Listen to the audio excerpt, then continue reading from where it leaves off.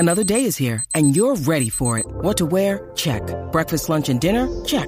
Planning for what's next and how to save for it? That's where Bank of America can help. For your financial to-dos, Bank of America has experts ready to help get you closer to your goals. Get started at one of our local financial centers or 24/7 in our mobile banking app. Find a location near you at bankofamerica.com/talktous. What would you like the power to do? Mobile banking requires downloading the app and is only available for select devices. Message and data rates may apply. Bank of America N.A., member FDIC.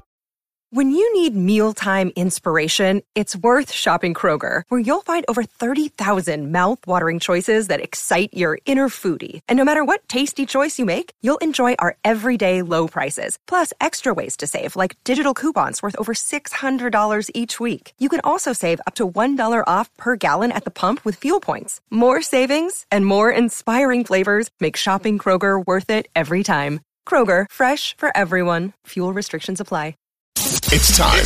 Time to get in the zone. Time to get in the zone with the 49ers web zone. This is the No Huddle Podcast with Al, Zane, and Brian.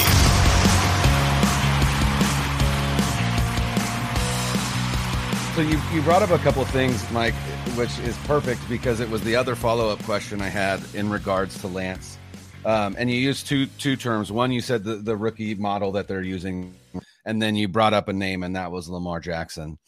You know, it feels like I joked on this podcast a week ago that maybe all of this is just one giant Moneyball experiment that the 49ers are doing when it comes to the quarterback position, like a market inefficiency where they're like, listen, unless you have Patrick Mahomes, right?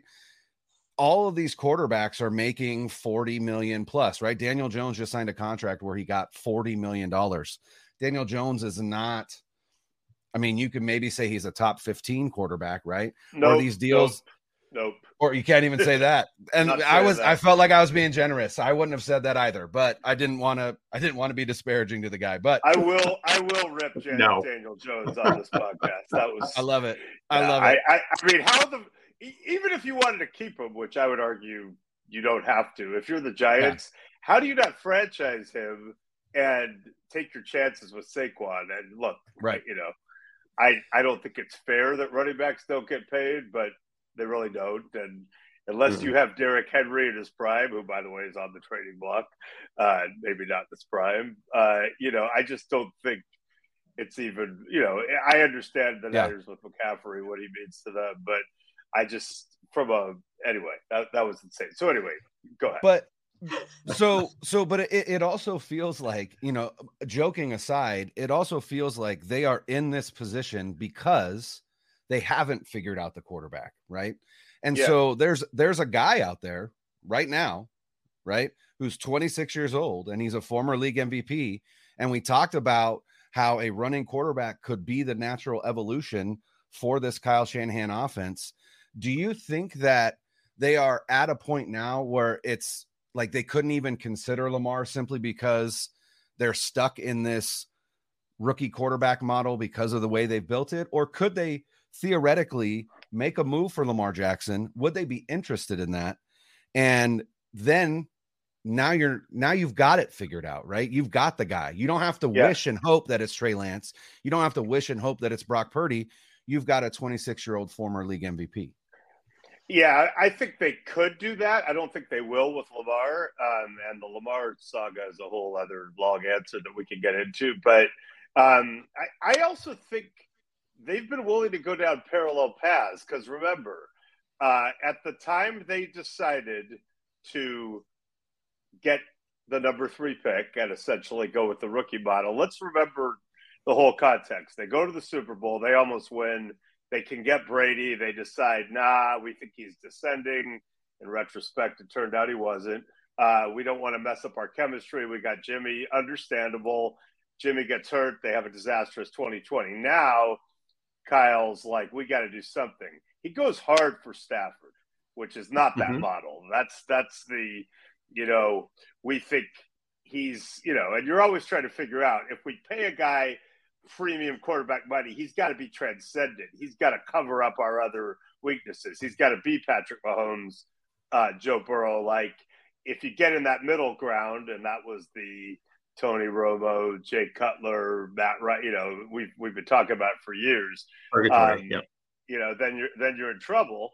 Then maybe you would rather have that rookie model if you could replicate it. So they tried to get Stafford.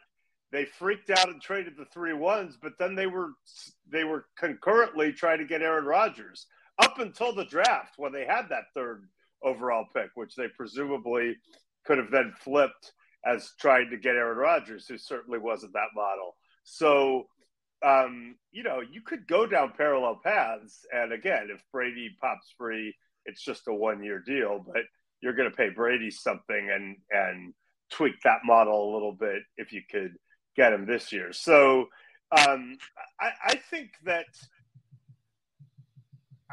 Kyle saw enough from Purdy that if you could assure him that elbow's going to be fine, he's going to basically be what he was once he's back, and you'll be able to groom him the way you were going to, coming off of last season.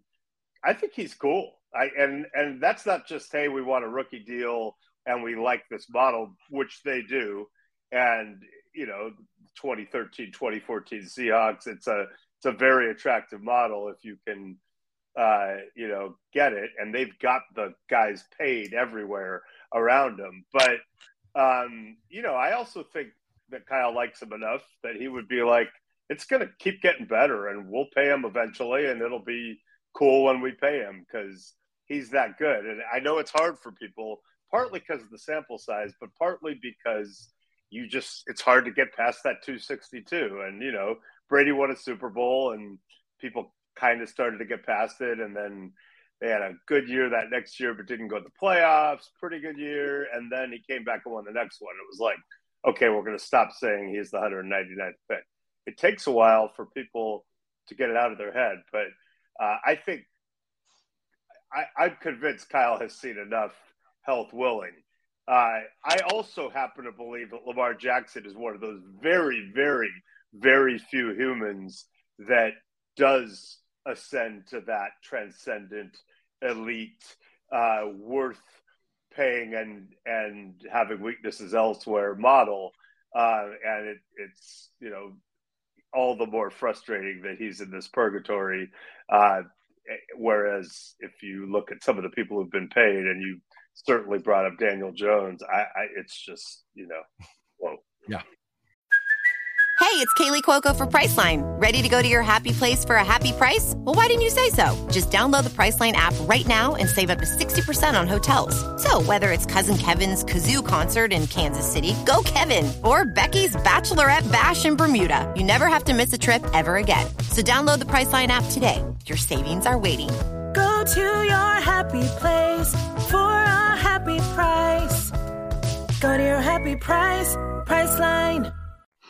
Mike, before we finish up, I got to ask you one non-QB question. There's been some whispers about the future of Brandon Aiyuk with the team, and he's definitely been a player who's ascending, I think. And we've seen this regime trade players, DeForest Buckner.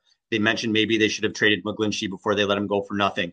Do you see Aiyuk as a long-term fix here? Are they going to be able to sign him to a long-term deal, or do you think maybe he goes elsewhere?